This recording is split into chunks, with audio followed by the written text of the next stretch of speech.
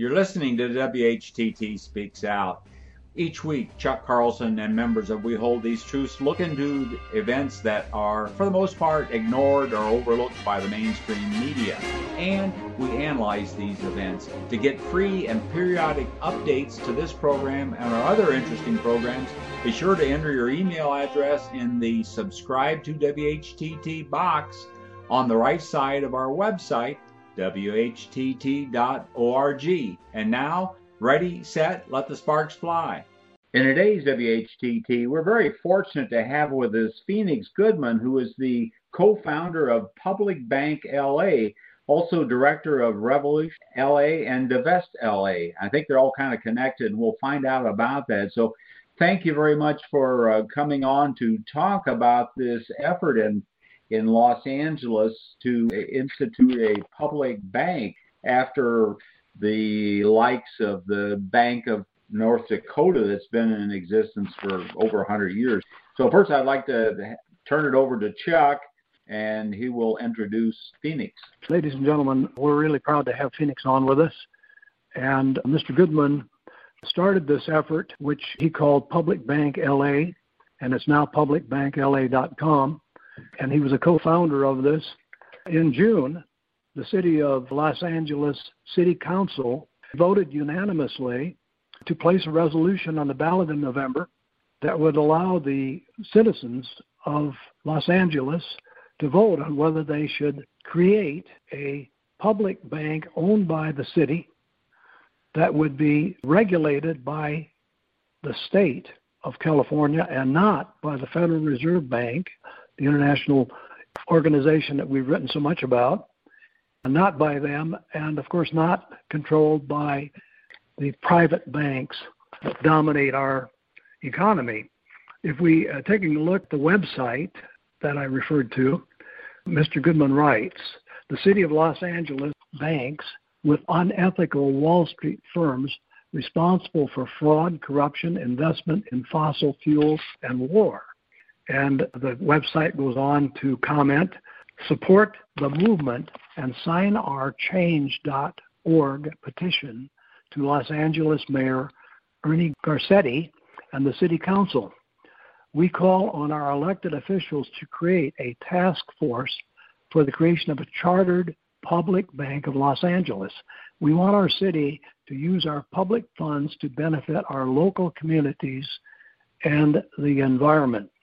Now, our most recent article about this was on June 1st when we posted a story that's it's called The Public Bank Movement. Its time has arrived. And what happened in June, later in June, is a very good indication that this public banking movement's time has indeed arrived, because this Los Angeles move is a very big one. It is a strong indicator of public interest in doing something about the corruption of banking that allows the public banks to turn in record profits and at the same time pay we depositors nothing on our life savings that we have deposited in them. When people's money is at stake, they start to think. And that's exactly why the public banking movement is being considered seriously by people like the Los Angeles City Council. Phoenix, please tell us about your effort. What we want to know is how you did it. How did you go about organizing to get the City Council to consider this? And you can also tell us about the resistance that you're running up against and that you expect, because we know that that will happen, and we want to be helpful. So I give you, ladies and gentlemen, Phoenix Goodman. Good evening. Thank you for that great introduction, and everything you said was very well put. Yeah, I think that framing this as the solution for many of the ills that many educated people have realized about the system is important, because I think I, like many of the listeners, at some point came across information, whether through books or the internet, that conveyed some of the deep-seated problems with the banking system and how it really is the source of many of the world's ills as it stands. And unfortunately, the route that many people go once they come across that is down the road of cynicism. right? This is just how the world is, and it's a shame that that's how it is, and there's nothing we can do about it. We decided to take the route of idealism and to bring forward what we felt was the solution, which is taking the power of banking, and Chuck, we had talked about this before there, that banking and money are not evil in and of themselves. They're simply power, and it's a form of energy. And in whose hands that power lies will determine everything else about society at the end of the day. So we decided that we were going to leverage the power of the government, the state, the arbiter of the collective will, to change laws, to create institutions on behalf of the people, to move that power of money creation and lending out from those who stand to only profit themselves towards redistributing that power in the name of the people in an ethical way, and for the profit to go back into communities. We were able to do that by approaching City Hall, which prior to that, we had been for public banking generally as Revolution LA, but it seemed like a very monolithic task. How are you going to change Wall Street? It seemed almost more theoretical than anything. But one of the most powerful realizations we had was the power of City Hall, the power of local government. Because in order to change government at the federal level requires massive efforts. Any change in government will require massive efforts, but compared to being able to go down the street to your City Hall, speak to your elected representatives right there, it's just a much smaller bite to chew. Yet, the amount of leverage that can be accomplished by changing laws at the city level is extremely significant. So the first thing we did was, in our earlier days, we wanted to advocate for divestment on an individual level. In other words, create a campaign to get individuals to move their personal bank accounts out of the Wall Street firms and into credit unions, which is commendable. We still recommend folks do that. We've all done it ourselves. But we were inspired by a moment a year and a half ago now that really changed the game. It was when the City Hall in Seattle decided to divest their funds from Wells Fargo because Wells Fargo is one of the most egregious offenders on Wall Street. And we realized, hey, we're going to emulate that here, because if they can do it, so can we. So we created Divest LA, which was, rather than campaigning for individuals to move their accounts, it was to move public tax dollars out of Wells Fargo. So we started working on that. And as we were doing the research, I was one of the folks tasked with doing the research on figuring out what other bank options are. One thing became very clear, because as we were talking to folks about this, everybody asked naturally, okay, so where's the money going to go? Dealing with a city the size of Los Angeles, the fact of the matter is it's just too large for any small community bank or credit union to take the account. It's got to be another big Wall Street bank. And unfortunately, the way it works, more or less, is the larger the bank, the more likely they're going to be, guilty of all the crimes that banks are guilty of. So that's when the penny dropped. We realized, well, if we move it out of Wells Fargo and then just into, Chase, for example, or whoever else is in, that club, it's going to be a symbolic victory. Now, it's a victory nonetheless for a lot of other reasons, but at the end of the day, we're not really trying to change one symptom out of the system. We want to change the system itself. As somebody that had been already theoretically for public banking up to that point and a fan of Ellen Brown's, again, like as I said, it was more theoretical up to that point. That's when the penny dropped. The light bulb came on over the head, and I reached out to Ellen Brown. I said, hey, this is what we're doing. But let me ask you a question. In your expertise, do you believe a municipal public bank is possible? Her response changed the course of everything. She said, absolutely. That'd be great. It's totally possible. So that's when we wrote into our internal strategy sessions about where Divest LA was going to go, that the final phase of divestment was going to be public banking, because at the end of the day, public banking is divestment, right? You're moving it out of private banks into the public's hands. It's the end goal of divestment. So as soon as Divest LA became successful, and after a strong fight that we put up for 4 months to lobby City Hall to do that, we immediately launched Public Bank LA. Now, granted, during the Divest-LA process, we were planting seeds in the legislative director's heads along the way. As we were talking about divestment, we'd ask about how they felt about public banking, and it's more or less completely new to them. But we launched Public Bank LA, and within a pretty short period of time, about 1 year ago, Herb Lesson, the president of City Council, made a proposal for what was more or less a pot bank. So one of the things that gave our movement tailwinds was the marijuana situation, where it was legal in the state but federally illegal, and you had all these businesses making a whole bunch of money with nowhere to put that money. So public banking was touted as one of the solutions. We, as Public Bank LA, always made it very clear that marijuana was a side issue. If something that could be addressed, great. If not, there's all the other real reasons to have public banking that still stand, namely saving money, environmental consideration, social consideration, the use of banking. So fast forward with more communication to City Hall, a lot of this comes down to making, networking, and we have some folks on the team that are just great at doing that. And that connection with City Hall led to more and more education on their part, and now a lot of them are starting to realize that the benefits go much further beyond marijuana. It goes to all the things that could actually help the city. A lot of the things that they like to hear about it is that it actually saves the city money, so there's a very fiscally responsible reason for this. And so recently they voted completely unanimously to put this on the ballot measure. So now we have a campaign ahead of us to get the popular vote on this issue. Once that happens, floodgates will open, and the vision ultimately is for cities everywhere to start following suit and for this model to be the norm and for the model we've had up to this point to be history. Phoenix, tell us what the response has been from other civic organizations, groups, and what kind of resistance you're seeing, because we know that there's going to be a struggle over this. The banks are not going to give up easily, are they? I'll tell you what the good news is.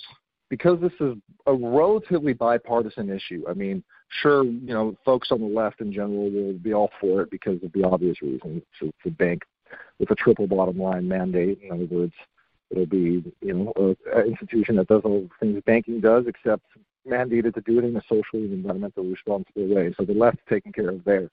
But fiscally responsible folks that care about that aspect of things, usually on the right, libertarian types, tend to like it as well because, we've spoken about before, the city of LA is paying about $100 million tax dollars a year in origination fees and in interest to Wall Street. It's the price of doing business with Wall Street, and that money is essentially extracted out of the community. Those are our tax dollars. So because of that bipartisan aspect, we have found that almost always, whenever we approach people about this, the way it goes is they tend to start from ignorance and then end up being for it. We've had very little resistance there. So our challenge is not one of trying to convince the masses that it's better than what they already think it is better, but it is just to educate them, and then they tend to be for it. The main resistance, though, which I think we've barely begun to see because Wall Street is not quite activated as they're probably going to be once this campaign goes underway, and we're ready for it. But the only resistance we've really found has been from folks, on neighborhood councils that are very cynical of the government itself, that believe that, they can't do anything right in the government. They're just a bunch of bumbling bureaucrats that are going to spend away our tax dollars. It's going to be a blank check. These are the type of criticisms we hear. And I think they're fair. I mean, we are very sensitive to the problems that could come with, putting the power of banking in the government's hands. I get that. But fortunately, we aren't starting from scratch. The solution to bad government is good government. And the way we want to actually have this created is with all the appropriate safeguards to make sure talent goes in there. We don't want this to be a blank check. We want, bankers to underwrite based on sober criteria. We want it to be profitable. But I think it's very cynical to assume that profit and unethical outcomes necessarily are intertwined. We believe it's possible to operate this entity profitably with financial talent without screwing people over. And that's how we want to create it. That's exactly how Bank of North Dakota runs.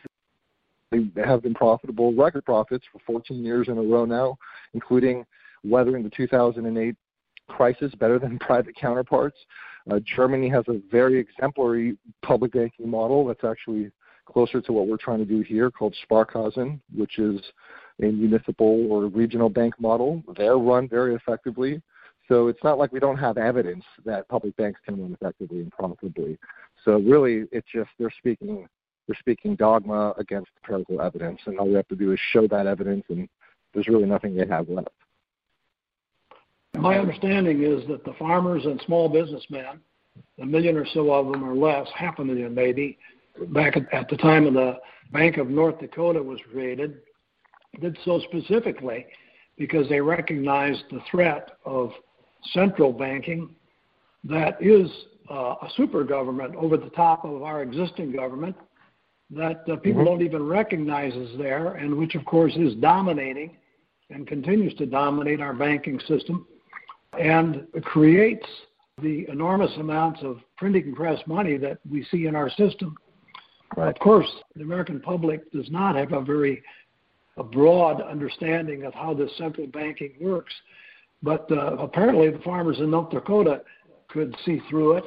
And this, of course, has been a curse that's been laid upon our country from almost our founding, where we started out with Alexander Hamilton being named the Secretary of Treasury, and he then, through his friends, ushered in the first bank in the United States, was the forerunner to the present Federal Reserve System. We've been writing about this and talking about this for a long time.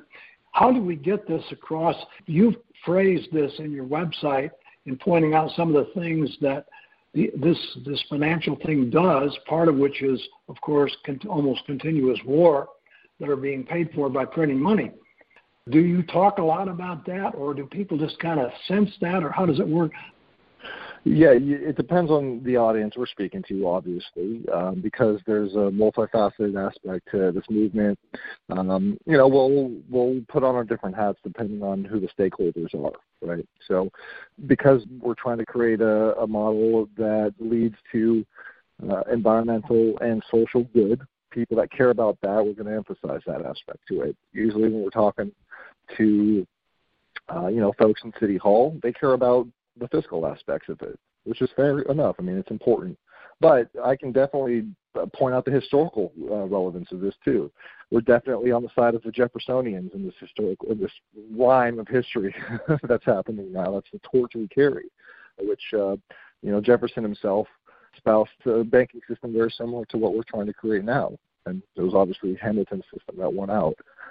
But the beauty of what we're doing is we're taking banking not only from a completely laissez-faire, self-interested system that has led to a lot of the problems we have now, but also from a large monolithic system towards local determination. You're putting this power not into, necessarily a big national public bank per se, but into municipal public banks. We're creating banks that are very sensitive to the needs of the local communities, and that's an extremely important aspect of this as well. Hi, Phoenix. This is Craig. I have a question for you. How do you see the big banks coming after you? Because obviously losing $1 million is not in their best interest. And then how do you see yourself combating how they're going to come at you? Yeah, that's a good question. We're anticipating it. From our own experience, we already went through this in the Divest LA days when we were in City Hall at one of the committee meetings. We had our side filled with activists, and the other side was filled with the slick bankers or lobbyists from the banks with their slick back hair and their $5,000 suits going up and talking about how Wells Fargo is great for the community. I mean, they mobilized and they tried to pitch, but guess what? They lost, right? So they're going to mobilize. I think they're going to lose, but the way that they're going to do so is they're going to pitch all the old objections that I kind of brought up before, is that this is going to be horrible for the city. You're going to put this vital service in the hands of incompetent bureaucrats. It's going to be a blank check to squander your funds. That those are going to be the arguments that they're likely to bring. They're going to mobilize lobbyists to not only they're going to mobilize lobbyists to tell that to City Hall, which they've been doing. But now that it's up to the public, they're probably going to mobilize the institutions that affect the voting bloc, especially in municipal elections. So we're likely going to see some, propaganda being pushed through different organizations in the city, like the chambers of commerce and things like that. But we are going to push back just as hard. We're going to also give our points to the chambers of commerce. And I think that at the end of the day, even the pro-business folks are going to, at least the ones that are open-minded, are going to realize that, even what we have to offer is good for local business as well. And they're going to mobilize, but I think we're going to win. I had a little experience not too dissimilar from this a couple of years ago when the state of Colorado was under considerable pressure and thinking about approving that the state's funds could be invested in bonds issued by the state of Israel. We objected to that because of the way the money was being spent in Israel to kill people and imprison them.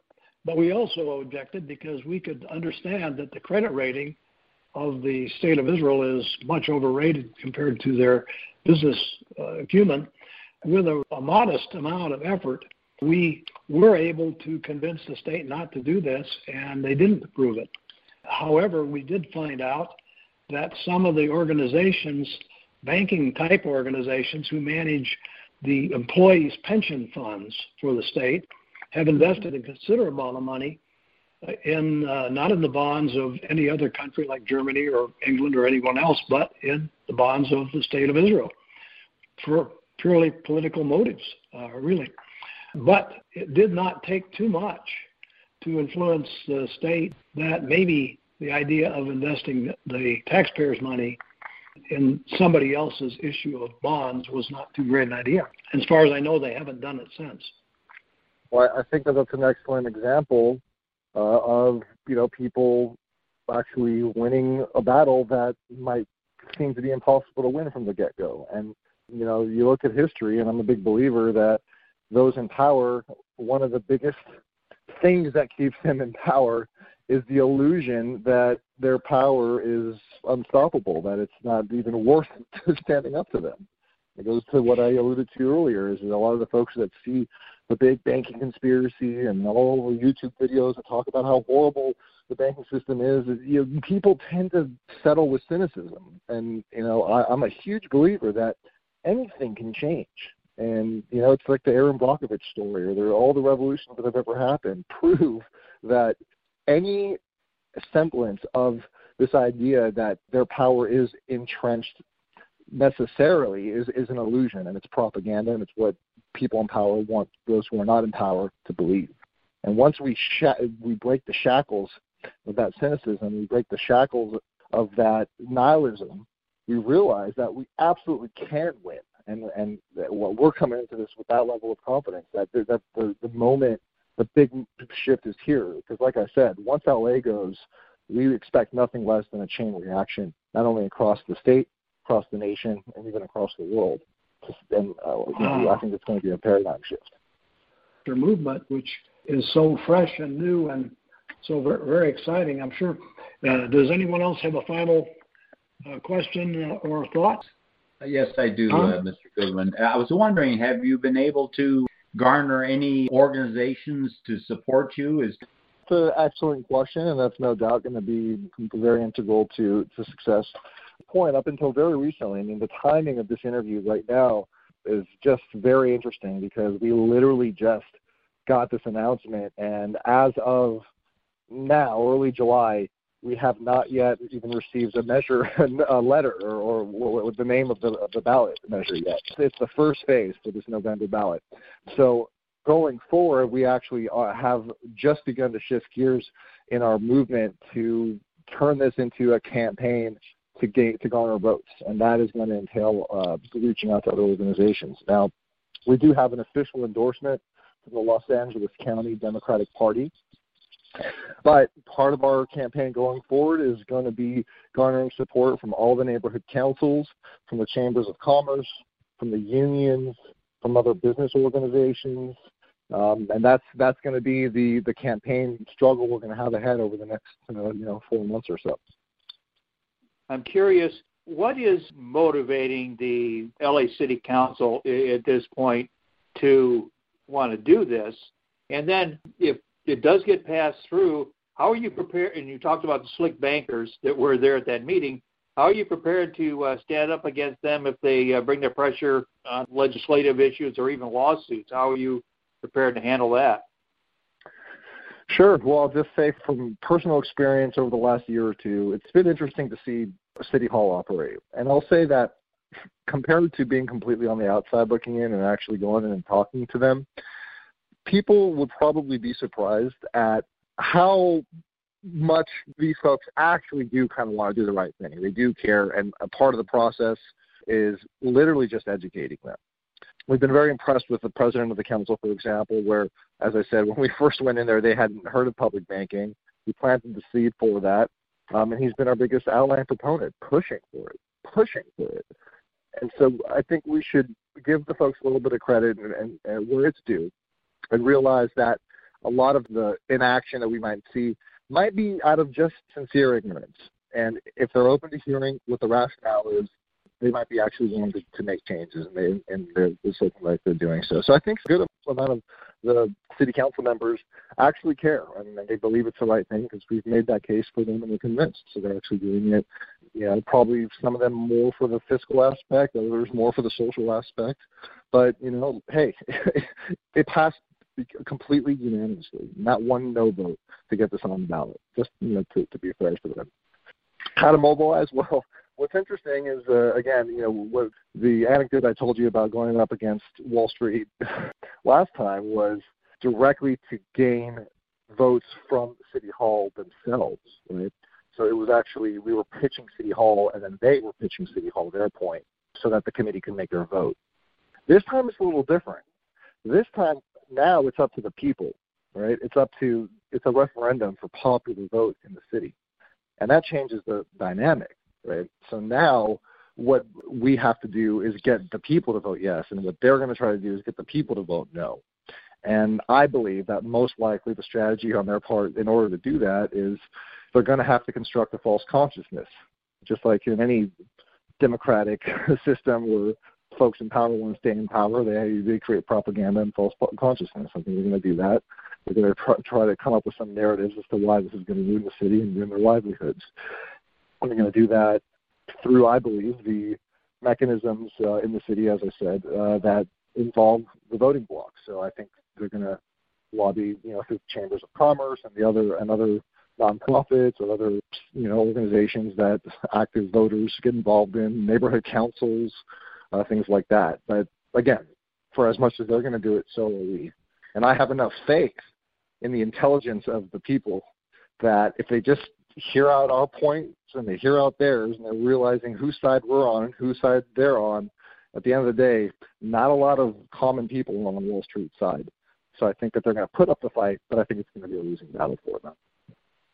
I have another question here. We saw a few years ago in California the referendum to do labeling with GMOs, and I can't tell you the exact number, but I was thinking it was over $20 million that was spent by the big food agri companies to squelch this, and it did go down to defeat. Is there going to be some kind of a media type of campaign that's going to be garnered, and some of the opposition, I guess, might come from the banks in the form of advertising against something like this? It's possible. I don't know. I'm on the other side, and we're going to do a week of what we're going to do. I'm curious to see what attempts they're going to make. But again, we don't have not nearly the budget that they have. But I think that the times are shifting in a sense where people power can beat big money.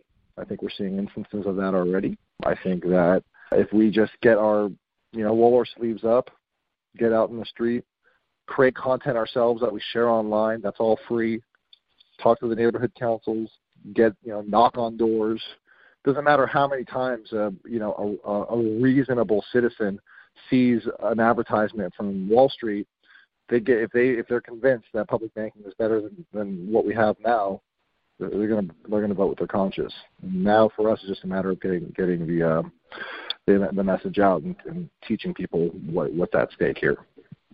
We will be concentrating on continuing to present this notion that the present system is dominated not by private banks at all, but by an international cabal that is dominating exactly how the money is spent, busy funding wars, as you pointed out on your website, busy funding things that the American people are finally starting to turn against and show that they don't understand. And we will certainly try to do our bit to help, and we'll want to follow you closely and try to see what we might be able to do along these lines in our own local communities.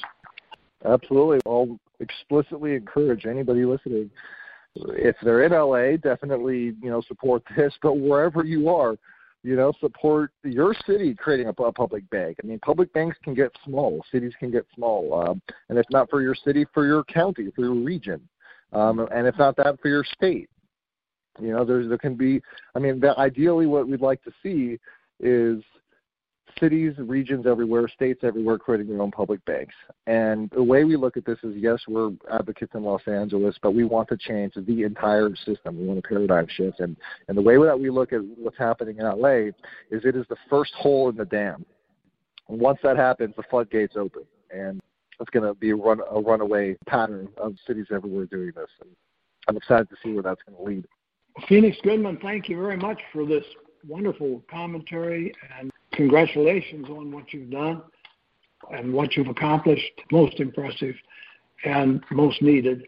And the educational benefits of it alone are worth the effort, because this is one way or another, this will wind up in changing the way people think about things like war and the way our money is spent for it and other similar pursuits that are all encouraged by the present system dominated by the international banking fraternity. I appreciate it. Thank you so much. Appreciate your help. Thank you.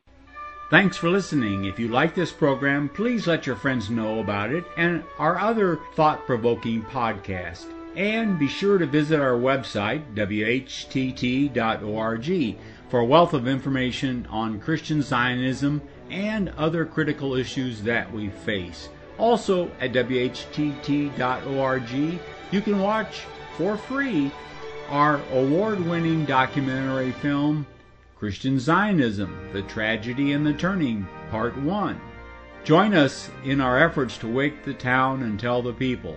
Start small, think big, and press on towards the straight gate.